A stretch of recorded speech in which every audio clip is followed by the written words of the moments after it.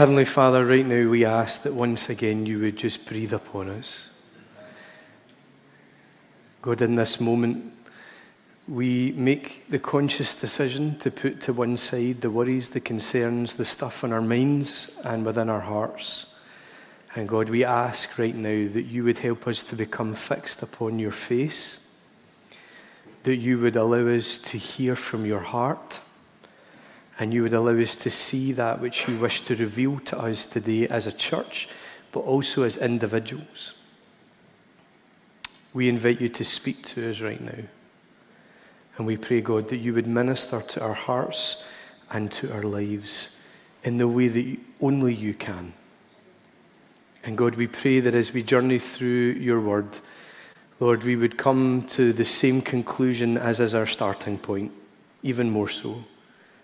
That you are so lovely, and you are so worthy, and you are so wonderful in all of your ways. So come and have your way in this moment, we pray. In Jesus' name, amen. We're going to jump in our Bibles back into the Gospel of Luke, and we're going to Luke chapter 4. We're going to read from verse 38, just a few verses together.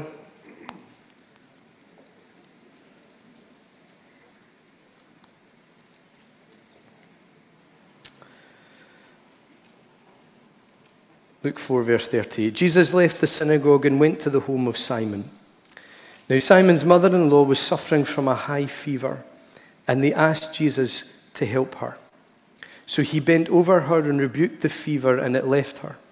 She got up at once and began to wait on them. At sunset, the people brought to Jesus all who had various kinds of sickness, and laying his hands on each of them, he healed them. This moment is one that is recorded in Matthew, Mark, and Luke's Gospel. And for obvious reasons, we draw from the Gospel of Luke.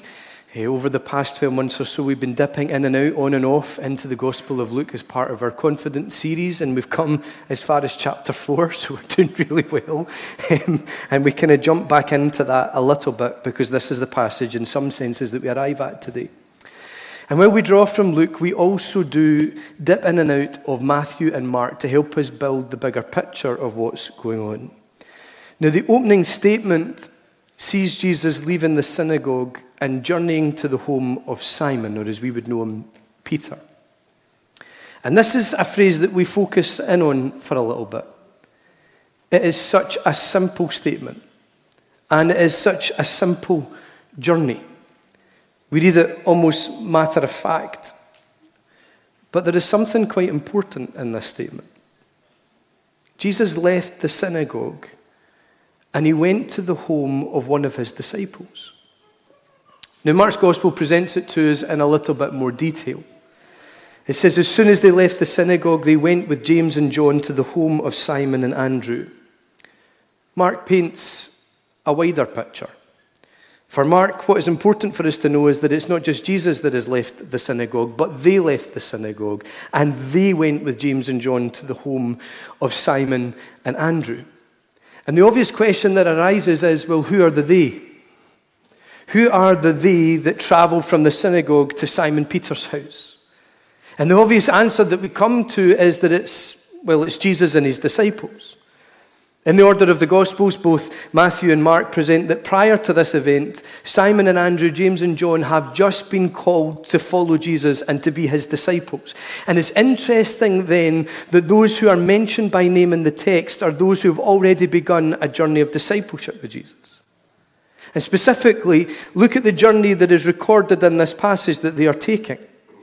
They leave the synagogue and they travel to Simon's home. Now, Luke positions this in his gospel as a journey that Jesus makes, whereas Mark positions this as a journey that the disciples are making alongside Jesus.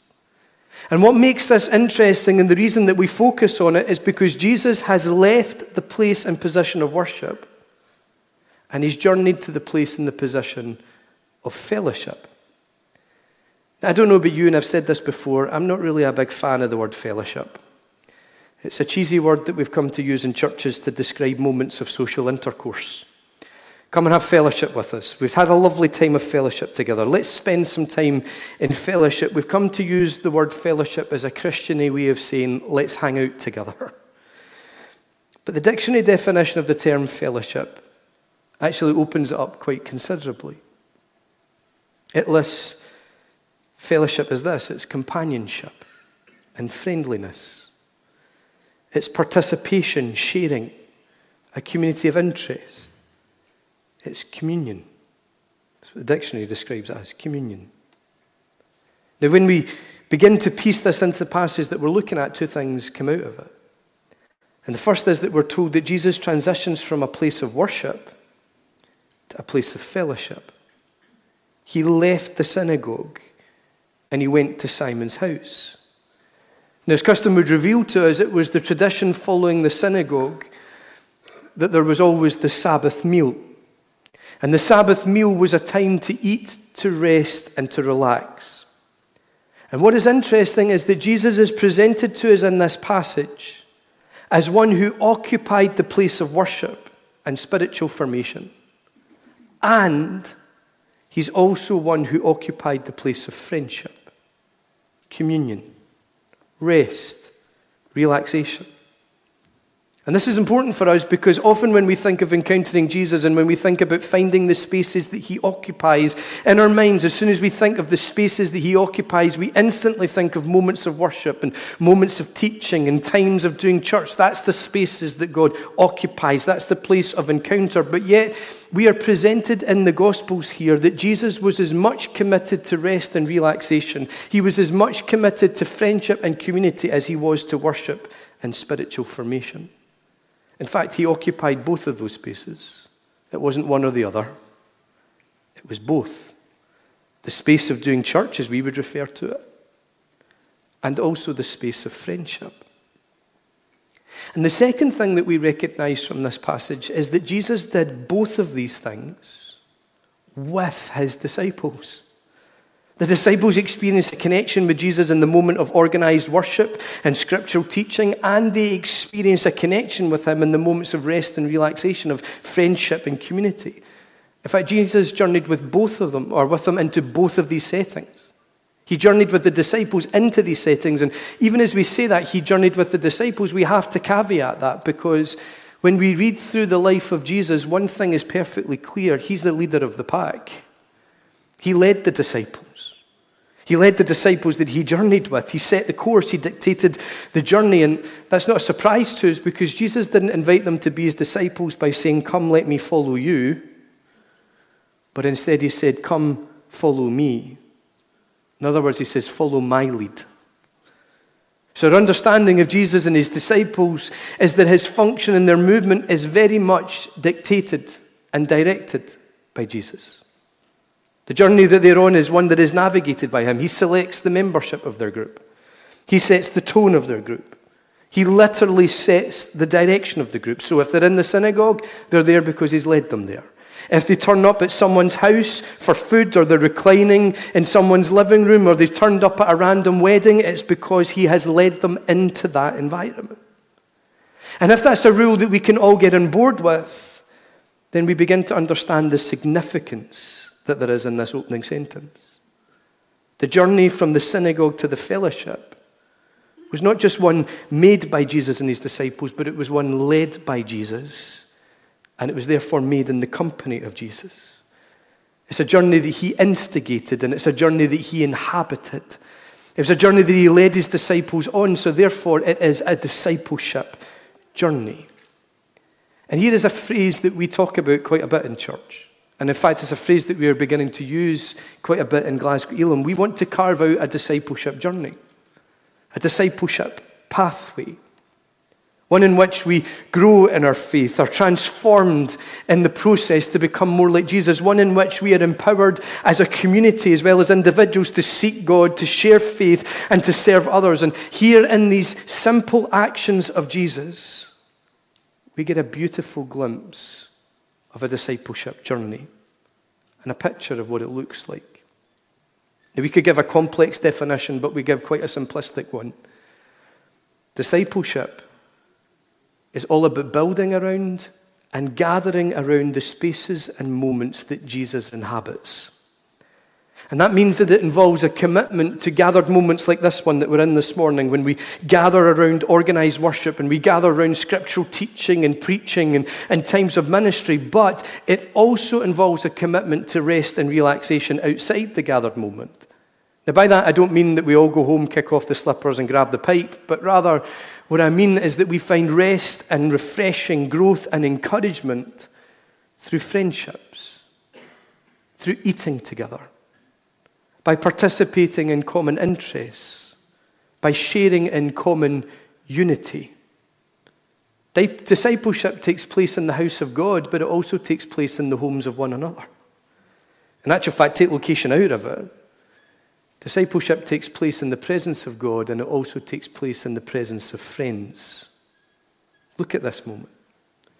Jesus travels with those that he's called to be his closest companions.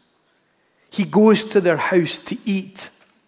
He meets their mother-in-law. It's only people you're really close to that you unleash the mother-in-law upon. He meets the mother-in-law. He eats with them. He is concerned about what they're concerned about. Their worries, their issues become his worries and his issues. This whole situation reeks of friendship.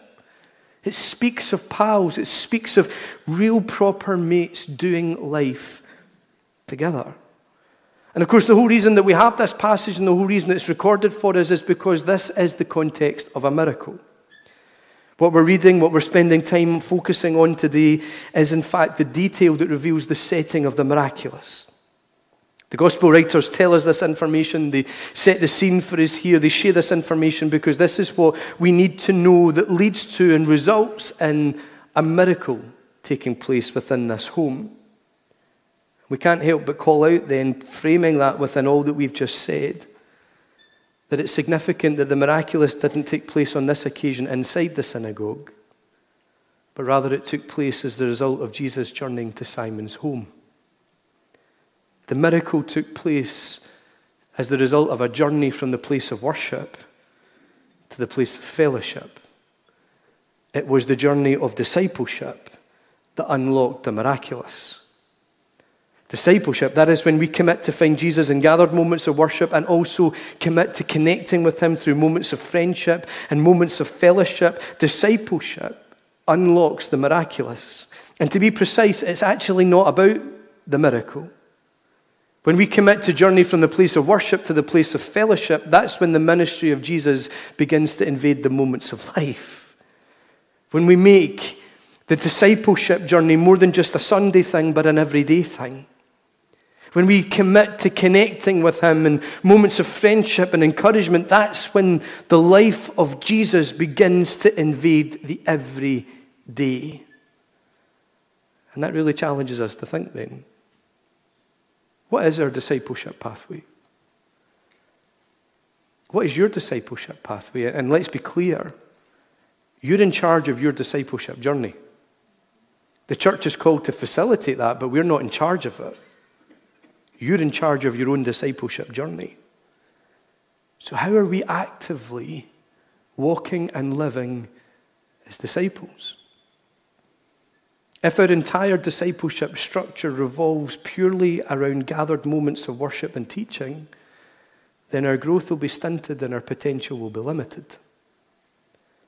But if we connect, or if we commit to connect with him in moments of common unity, moments of friendship, moments of fellowship with one another, well, that's when we begin to find God breathing into those moments. That's when his life is found. We see that here in this passage. As we press on from the opening verse, there's a couple of interesting dynamics that begins to come out. And the first really important one that we see is that Jesus broke custom. Jewish custom, as we've already said, was that the Sabbath meal took place immediately after the synagogue. A bit like going home from church to a Sunday roast. Another tradition that God instituted at the beginning of time. The synagogue meal was, a bit like the Sunday roast, a sacred tradition within Jewish custom. And actually what made it sacred was that it was a time of rest. Synagogue happened, you ate the Sabbath meal, rest. Jesus broke the custom here to respond to need. He interrupted the order of the day. And here is where we begin to see a dynamic of Jesus. Jesus was in the habit, and still is, of interrupting the order of the day to manifest his kingdom. He sat down at a well once with a woman and engaged in a conversation with her. That was a social taboo. For a man, for a rabbi no less, to be alone at a well with a woman of ill repute. She's had hundreds of husbands. And not only that, but she's a Samaritan woman. Jews hanging out with Samaritans was a huge no-no, but a Jewish rabbi hanging out with a Samaritan woman with loose morals on his own, that is a massive no. That was against all the order of the day and the custom, but he broke that custom to speak acceptance, to communicate love, to bring rebuke and correction, but in a very kind way, and to deliver revelation to her. He broke the order of the day, and the kingdom was manifest. He touched a leper. To be in proximity to a leper or to touch a leper was to become ceremonially unclean. Touching a leper resulted in exclusion from the synagogue and from temple life. And Jesus broke the custom and he broke the order, and he not only touched the leper and made him clean and whole, but he touched him and then went to the synagogue and the temple anyway. He was in the habit of interrupting the order of the day to manifest the kingdom. And we could go on and on and on. He showed affection and approval of the town prostitute and her display of affection and worship. He wrote in the sand as he dropped a truth bomb into the hearts of religious leaders who were condemning an adulterous woman and baying for her blood. He called a teeny tiny tax collector out of a tree and said to the vertically challenged man that he was inviting himself to his gaff for tea. He turned water into wine, bringing the most exquisite wine to the wedding table at the end of the celebrations, when normally it was brought at the beginning. He walked on top of water. He called storms to be silent. He even called a dead guy out of a tomb once. Jesus had this habit of interrupting the order of things with the manifestation of the kingdom. Heck, he was born of a virgin. From the beginning, he was interrupting the natural order of stuff. And here's the truth. We tend to find Jesus in his kingdom when we're willing to take a stand, when we're willing to raise our voices and speak loudly but yet speak kindly and serve in such a way that it interrupts the order of things and releases hope. God is in the business of rewriting stories, and he calls us to do the same. You know, one of the passages of Scripture that impacted me so massively is Isaiah 58, where these prophetic words are listed. Is not this the kind of fasting I've chosen? To loose the chains of injustice and untie the cords of the yoke, to set the oppressed free and break every yoke. Is it not to share your food with the hungry and to provide the poor wanderer with shelter, when you see the naked to clothe them and to not turn away from your own flesh and blood? Then your light will break forth like the dawn, and healing will quickly appear. Then your righteousness will go before you, and the glory of the Lord will be your rear guard. Then you will call, and the Lord will answer. You will cry for help, and he will say, here am I. If you do away with the yoke of oppression, with the pointing finger and malicious talk, and if you spend yourself on behalf of the hungry and satisfy the needs of the oppressed, then your light will rise in the darkness, and your night will become like the noonday. God speaks to his people in Isaiah 58, a profoundly powerful passage. And he says this to his people: is not this the kind of fasting I've chosen? Now, we don't have time to delve into the depths of fasting this morning, but in its incredibly simple sense, we understand fasting as this. We fast to gain the attention of God, in its crudest, most simplistic sense. God speaks to his people in Isaiah then, and he says this: here's how you get my attention. feed the hungry, clothe the poor, shelter the homeless, loose the chains of injustice, set the captive free, be agents of freedom, bring freedom to souls and experiences of other people, stand up and address injustices with what you have and with who you are. Serve the hopeless and the addicted, the broken and the afflicted. Spend yourself on behalf of others. And God says, and if you do this, here's what's going to happen. Light will push back the darkness. Healing will begin to manifest.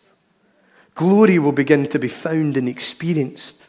You will call and I will answer. I'll begin to turn up and I'll begin to manifest my reality. The prophetic call of Isaiah announces what happens when we gain the attention of God through what has been listed. And look at what it describes to us. Breakthrough in prayer, manifestations of glory, visitations of God, healings, deliverance. I don't know about you, but I've been around church long enough to know that's what we call for and that's what we pray for. That's revival right there. This is a very move of God, a very habitation of God that is described to us in response to actions and approaches. And I find it amazing that these things are not unleashed, according to the prophet Isaiah, in relation to 24/7 prayer. God doesn't say, is this not this, the kind of fasting I've chosen? Set up 24/7 prayer rooms. And there's nothing wrong with that. But he doesn't say that. He doesn't say it's unleashed as a result of prophetic utterances of declaration and binding and loosing, nor in relation to states of holiness and piety. And don't get me wrong, all of these things have their place. But that which is listed as manifestations of the kingdom, and with similar language to what Jesus uses when he describes the dynamics of his kingdom, taking the scroll of Isaiah and reading from it in the synagogue. That which is described as the ministry of Jesus and the manifestation of the kingdom is found when God's people begin to interrupt the order of the day and begin to rewrite the story of lives and of families and of communities and of nations with hope. I can't help but be challenged by this. We've called and we've called and we've prayed and we prayed. Release healing for this. Bring breakthrough in this. Visit us with this. Bring revival. Could it be that we need to break out of our spiritual bubble? And that actually, if we want to see the manifestation of his heart, we need to start touching what's on his heart. The broken, the wounded, the afflicted. We come and we have our spiritual parties. And we come and we seek and we pray. And outside, people struggle. People face hardship. But we're having our spiritual parties, so we're okay. God is most supernaturally present when his people begin to alter the stories of life with hope. When we begin to feed the hungry, shelter the homeless, clothe the poor. When we reach out to the broken and support the oppressed, when we bring hope to the hopeless, when we interrupt the order of the day and function in the opposite spirit, that's when we begin to find the manifestation of his kingdom. We need to be that kind of church, right? We need to explore that. This discipleship journey in Luke 15, or Luke 4, was a journey from gathered worship to fellowship, and it was one that saw the kingdom manifest when the order of the day was interrupted. Journey towards discipleship is one that involves us taking responsibility for the environments that we find ourselves in and committing to interrupt the order of the day, to take ownership of social environments around us and begin to rewrite the story around us with the very heart of God and the hope that is found within it. True discipleship happens when the impact of gathered worship is outworked as we journey towards the place of fellowship. It's found in the day-to-day outworking between the moments of church and the connection of small group. It's when we begin to live the truth of these connection moments in our every single day lives and every single day moments. Jesus interrupted the time of rest to respond to need. Now, the opening sentence not just calls out to us a journey that was made, but it also presents to us a contrast that existed.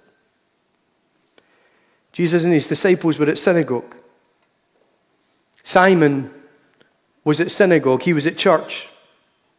And he was engaging in the organized activity of worship and spiritual formation. He was quite literally in the actual presence of Jesus in worship and teaching. But while he was doing that, at home, all was not well.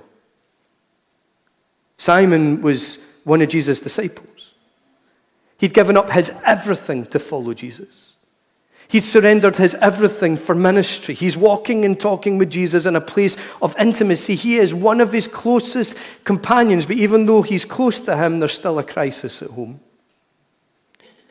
Surrendering to Jesus, engaging your everything in the task and the journey of discipleship does not make us exempt from hardship and difficulty. Following Christ does not make us exempt from crisis. Simon was at synagogue where everything was well, but at home, everything was far from well. His mother-in-law was suffering from a high fever. In Greek medicine, that didn't just mean that she had a high temperature. In Greek medicine, that was a term that actually meant she was severely ill. Now, both Mark and Luke in their accounts tell us that the disciples bring the mother-in-law situation to Jesus. We've all done that, right? Joke, I have a great mother-in-law, if you're listening. Mark's version has the disciples telling Jesus about Simon's mother-in-law's condition. Luke's account has the disciples asking Jesus to help her. So according to the two Gospels, they told Jesus about her and they asked Jesus to help her. They told him what was happening in their home. They brought the needs of their current context to Jesus, and if they spoke to Jesus about her when she couldn't speak to him herself, then by technical terms, they interceded for her. And here is a phenomenal picture. They journey from the synagogue to their home, and their first avenue of ministry, the first environment for ministry outside the gathered moment, was their own home. Their first intercessory action as disciples. And if you read the order of the Gospels, this is their first ever intercessory action. Their first ever intercessory action wasn't to beseech Jesus for the lost sheep of Israel. It wasn't to ask him to bind and loose the Roman government and overturn the policies of a ruling authority for whom they did not vote. They didn't clasp his feet and cry and wail out for the salvation of the Pharisees and travail over the lack of true theology that existed within the places of worship in their nation. No, their first intercessory action as disciples was to talk to Jesus about their home. They chatted to him and they told him all about what was going on in their house, and they asked him for his help. The primary arena of ministry is our home. And the primary area of intercessory responsibility is our home. And we can take that definition further. When there is a contrast between life in the gathered moments of God's people and life outside of that, it's time to start talking to Jesus. When there is a difference and a contrast between what's going on when we gather in moments like this and what goes on outside moments like this, that is a sign that we need to start spending time talking to Christ. Our primary responsibility in prayer is to bring the needs of our current context to Jesus. And that's not a self-indulgent thing. We have to look at the context that God puts us within, the work context he's positioned us within, the wider family context that he plants us within, the friendship and relationship context that he blesses us with, the community context, such as our neighbours and our neighbourhoods and our churches. We need to look at those contexts that we are positioned within, because he places us within such environments to be intercessors for those environments. We need to speak to him about the current context of our lives. Oh, but you don't understand. Right now, I'm laying hold of him to come against the spirit of witchcraft. Oh, but right now I'm interceding against the spirits at work over the nation of Scotland. Right now I'm coming against the principalities over our government. Okay, what if we shelved all of that stuff and just started chatting to him about the current context that you're put within? That could be where we actually see the most profound impact. What if we started chatting to him about our own individual context and just asked him for help? See, you are planted as you in those contexts because he's planted you there. And he wants you to talk to him about those moments. What is your prayer list? What is your prayer agenda? Look at your surroundings and just chat to him about what's going on round about you and ask him for his help. Walk into moments and look round about and just talk to him about what's going on in those moments and ask him to help in those moments, because by asking him to help, we're inviting him into our circumstances, and he always responds to invitation. What I love about this small passage of Scripture is that it takes place very early on in Jesus' disciples' journey with him. In both Matthew and Mark, the disciples have just been called to follow Jesus. In Luke's gospel, he's just about to call them, but in Matthew and Mark, they've just laid down their nets to follow him.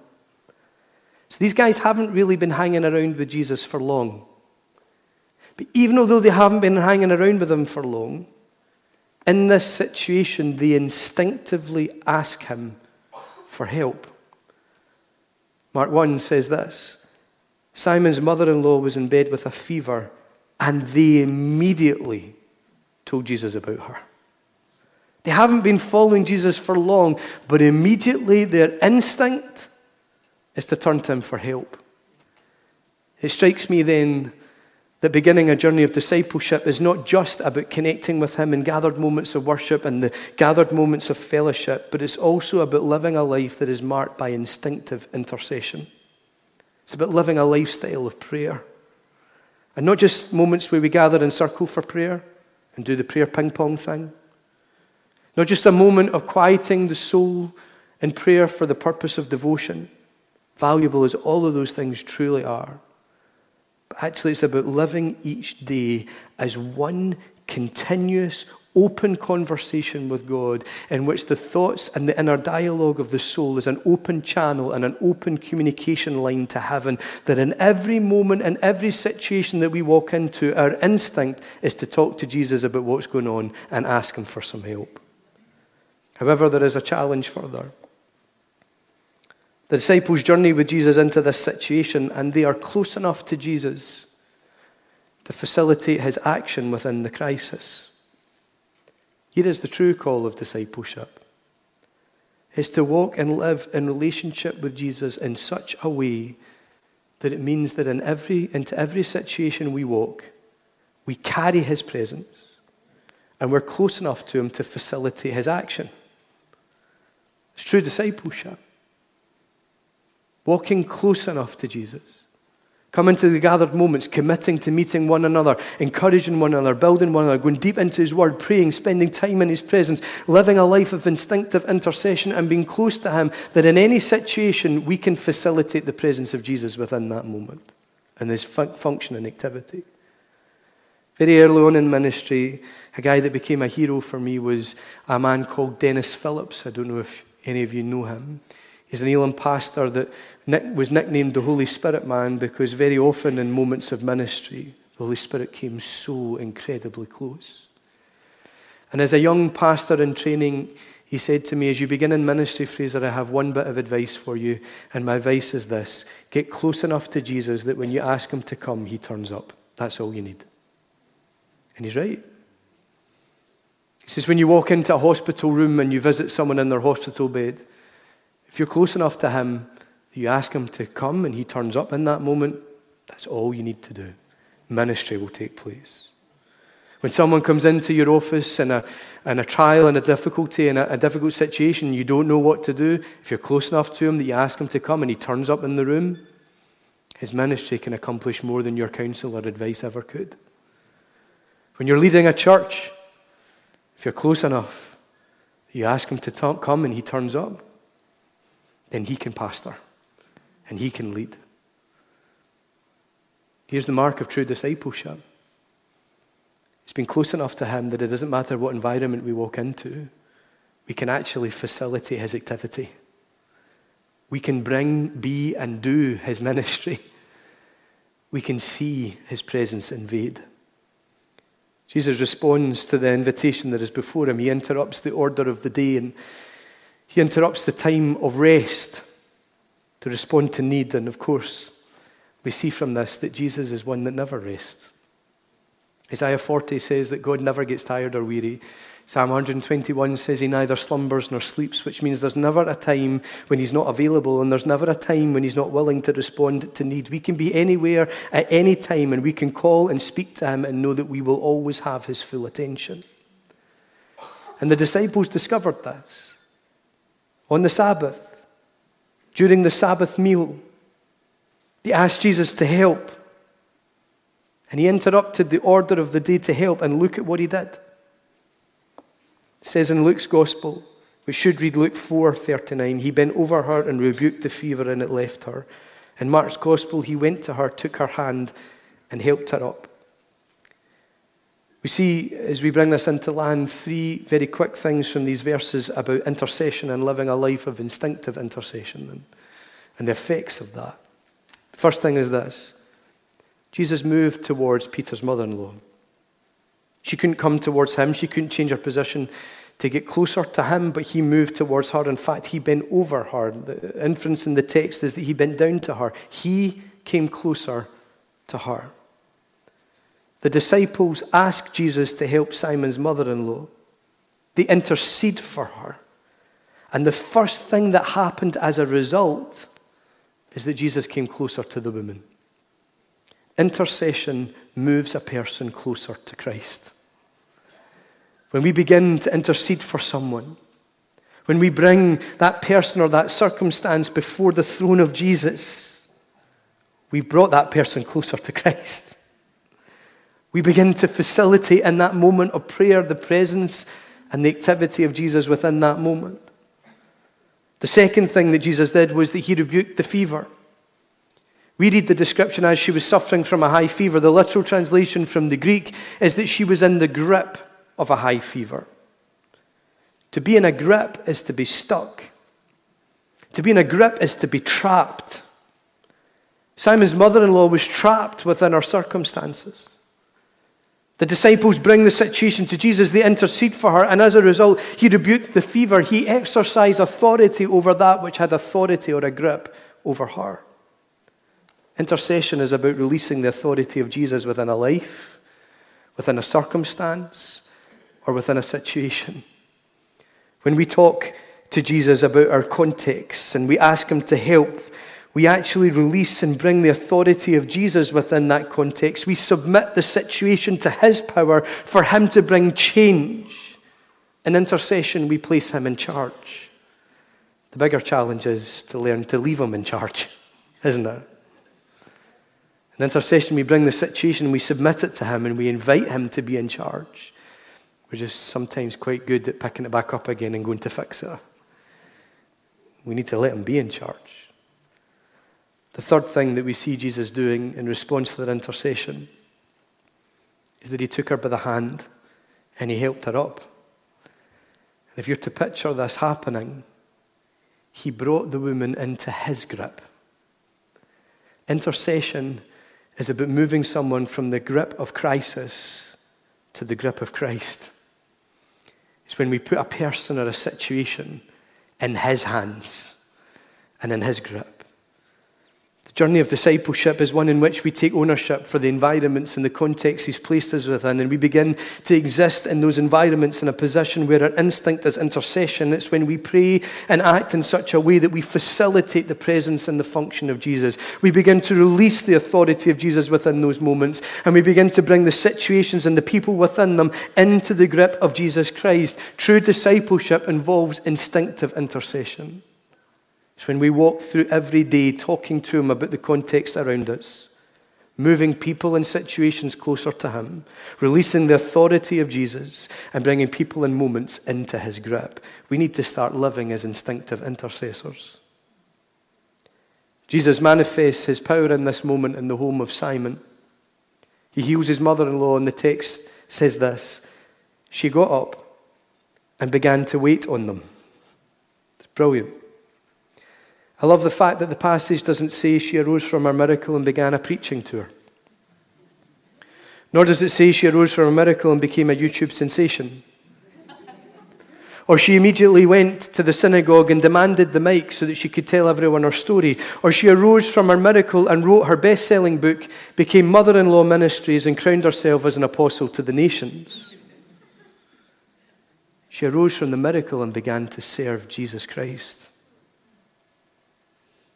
Jesus served her needs. She now in turn begins to serve him. And in response to her miracle, the disciples don't quiz her. What was it like? How did it feel? What was going on in your spirit when that took place?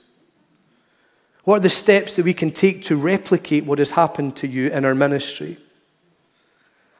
No, actually, what dominated that moment was that she got up and served Jesus. She stewarded her miracle. We need to learn in our churches to steward the miraculous and steward the blessings of God.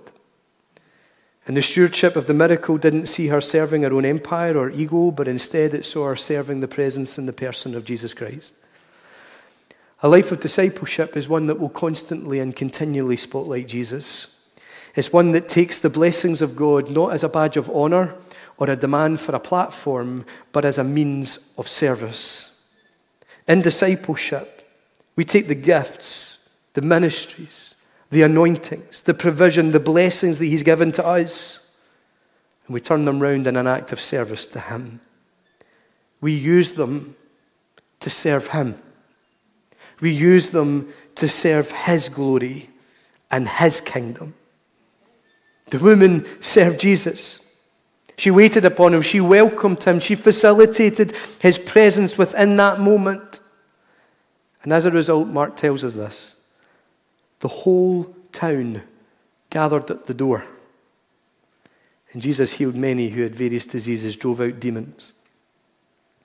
It is significant that the whole town gathered at the door of the house where the woman waited upon Jesus Christ. When we begin to function as true disciples, when we begin to steward the blessing of God for his glory, he begins to use the setting of our service as a platform to minister to others. Not everyone gathered outside that door would have known the story of the woman inside the house, but they didn't need to. Not everyone in that crowd would have known the service of the woman inside the house. They didn't need to. Not everyone would have known what had happened just previous to them turning up outside the house. But everyone did experience the Jesus whose presence the woman had facilitated with her service. Not everyone will know the story of what you've been through. They don't have to. Not everyone will see and recognize your service. They don't have to. But if everyone sees and experiences Jesus and his power, then that is enough. And we are being true, genuine disciples. True discipleship always platforms and spotlights Jesus Christ. We need to look and ask ourselves, what is our discipleship journey? What is the discipleship pathway that we're on? How are we living and existing and functioning as genuine disciples of Jesus? The discipleship journey set out for us here is seen in that Jesus journeyed with his disciples from the synagogue to his disciples' house. He journeyed from the position of worship and spiritual formation to the position of fellowship. Church, we need to be people that commit to gathering in moments like this, finding him, connecting with him in moments of organized worship and teaching and preaching. But we also need to be those that commit to journeying to the place of fellowship, of doing life one with the other, encouraging one another, sharing common interest, communing with one another, Finding him in those moments together as we cheer one another on and support one another to seek God and share faith and serve others. If our whole discipleship journey and pathway is linked to this moment on a Sunday morning alone, then our growth will be stunted and our potential will be limited. But if we commit to seeking God, sharing faith, serving others together, to adding to the commitment to gathering around his presence, a commitment to gathering in fellowship, then in that moment, we will find him breathing upon us. We will find the life of Jesus invading the everyday. When we seek to be people that walk into moments and instinctively just talk to him about the context that we're in and ask him for help. I'm blown away, and it's really caused me to come back to assess my heart again of the simplicity of intercession. Jesus, here's what's going on in this situation. Would you help?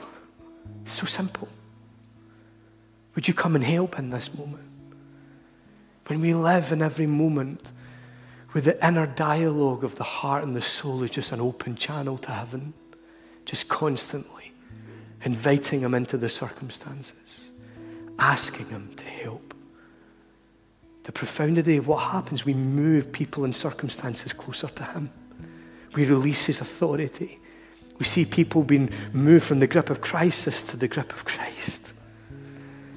When we begin to steward our blessing, the gifts and the anointings, not for badges of honor so that people can see who we are and what we've got, but so it creates a platform for him. Kingdom happens. When we stand up and say, what we see happening around us just will not do, we're going to change that order. We're going to interrupt that story. We're going to see Jesus rewrite it with hope in my family's life, in my work colleagues' lives, in my community, in my church, in my city, in my nation. I'm going to lay hold of him and ask him to rewrite the story with hope. Church, we need to step into a place of instinctive